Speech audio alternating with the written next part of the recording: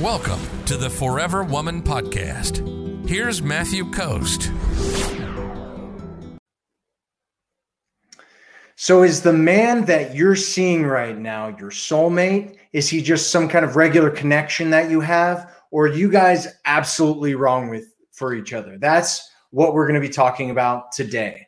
Hello, my name is Matthew Coast, and welcome to Commitment Connection. Today, we're going to be talking about 8 different signs that the man that you're seeing is not your soulmate. So what are the signs? Number 1 is there's never been any real trust in your relationship. So relationships are built and they grow through mutual trust, putting each other's needs first, and taking ownership of the entire relationship.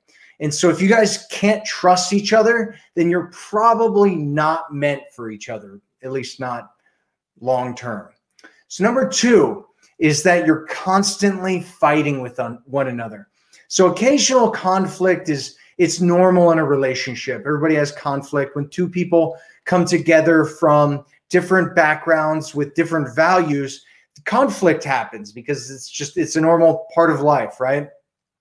But if you guys are fighting all the time, it might be that the timing for each other is a little bit off, right? You may need to go and do some healing work if you have some pain from your past that you haven't gotten over yet, because a lot of times fighting, what it comes from is like you have things that you're trying to protect yourself from. And so you make sure that you're not getting hurt. And so you end up fighting because of it. So the timing might be off, and maybe you need to do some healing work or some growing before you can really figure out whether you're a good match for each other.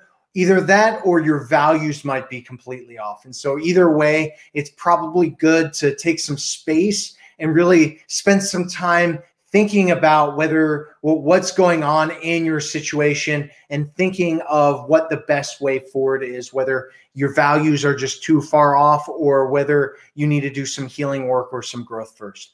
Number 3 is you always fantasize about being with someone else and not just physically. So fantasizing about people, it actually happens pretty often in even healthy, normal relationships. You see somebody and there's a glimmer of fantasy that happens, right? Once in a while. That's actually pretty common and pretty normal, even among happy couples.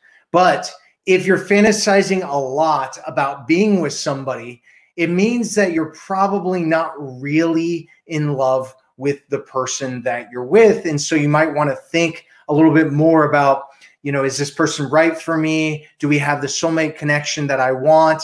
Is this something that's going to have a future together? Or, is it something that we might be doing? Or is it something where it's just, we've been seeing each other for a while? And it's one of those things love can grow. It can grow and develop between partners. That's actually something that happens all the time. But there's also situations where women will sometimes get into situations with guys because they want to see if that love will grow, but it never does. And I've talked to women in our community who got married to guys like this and then ended up getting divorced because it never ended up showing up. And there's actually a reason for that. Number 4 is you're missing that deep personal communication that you guys have. So soulmates speak to each other's souls, right? It's your soulmate. So one person or the other isn't letting the other person into their heart. That's a sign that you're missing that, right? And that can make leave you feeling empty and like there's something better out there for you. And if you want that deep connection, the best place to find it is with your partner. It is possible that if you're like, hey, no, I love this relationship that I'm in and I don't need that soulmate connection with my partner, you can always get it from somebody else. Although that, depending on your relationship, that could be considered cheating. That could not be considered cheating. Sometimes it's from a same-sex partner where you're just friends and you just have a deep connection. And so you need to decide whether that's something that you're willing to put aside in your situation or not, or whether you want it all in one spot.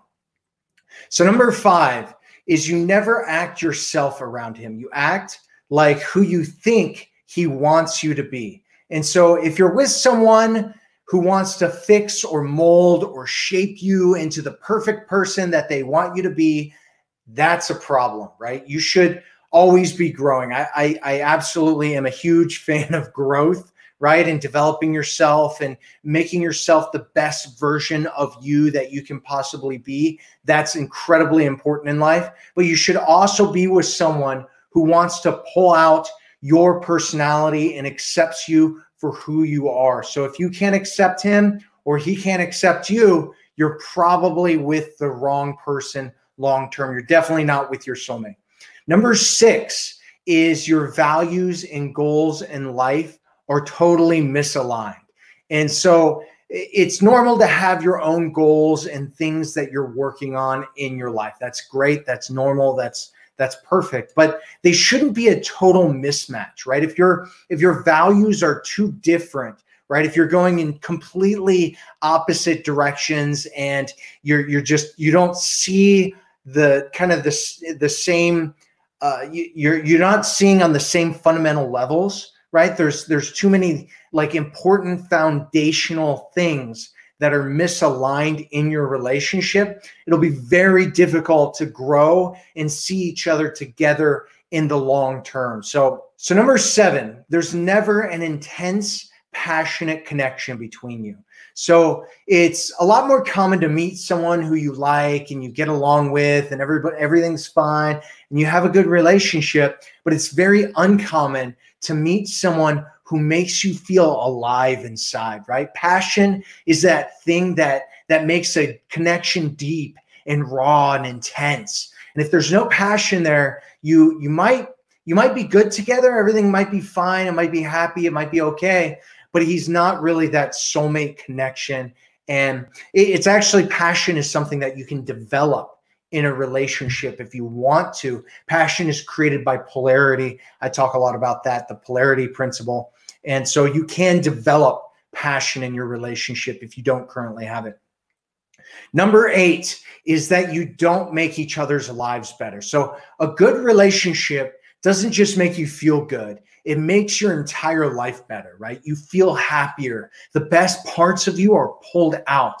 You feel passionate. You feel alive inside, right? And the relationship inspires you to be a better person, and your life is better off because of this. And if it isn't true, if the relationship doesn't add that much value to your life, why would you want to be in it in the first place?